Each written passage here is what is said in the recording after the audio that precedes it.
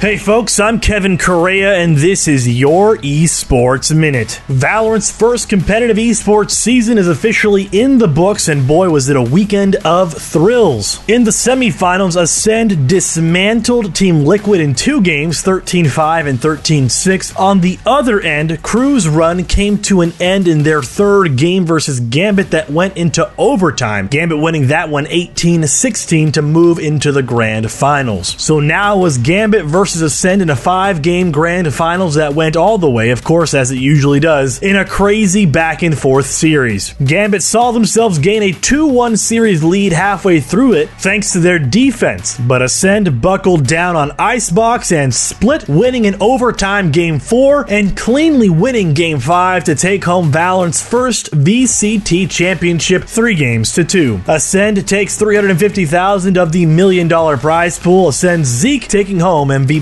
honors. Smash Summit 12 started and wrapped over the weekend with an underdog story finally coming true for one player in particular during the Melee Mash. 2 of the top pros in Mango and Leffen had off days during their runs, but Mango still ran it through losers bracket to make a grand final to face IBW, who had 10 consecutive losses to Mango coming into this tournament. IBW himself overcame his bracket demons, coming first in his round robin matchups, defeating Zane in semis before that final matchup, where IBW finally tasted the victory he'd been longing for. No run back for Mango. IBW hands him a clean sweep in the Fox Falco matchup, and IBW conquers his demons. Lastly, in a bit of Halo HCS news, the week of their kickoff major no less, we see that British esports organization Team Quadrant is no longer a content creation organization, but will be expanding into Halo. The organization, founded by Formula 1 driver Lando Norris, made the announcement earlier today, with Norris himself highlighting his experience with Halo, adding that he set his expectations high when they signed the best French professional team on the circuit in OEX, who competed in the European qualifier earlier this month. Quadrant didn't tease whether they'd be moving into other esports in the meantime, but if their move into Halo pans out, expect them to add other rosters in other scenes. I'm Kevin Correa, that's my time, and that has been your Esports Minute. Follow us on Twitter at Esports Network and at Correa24, and be sure to visit esportsnetwork.com for more stories written by our great staff, as well as connect with us on our Discord channel. We'll update you tomorrow on Tuesday.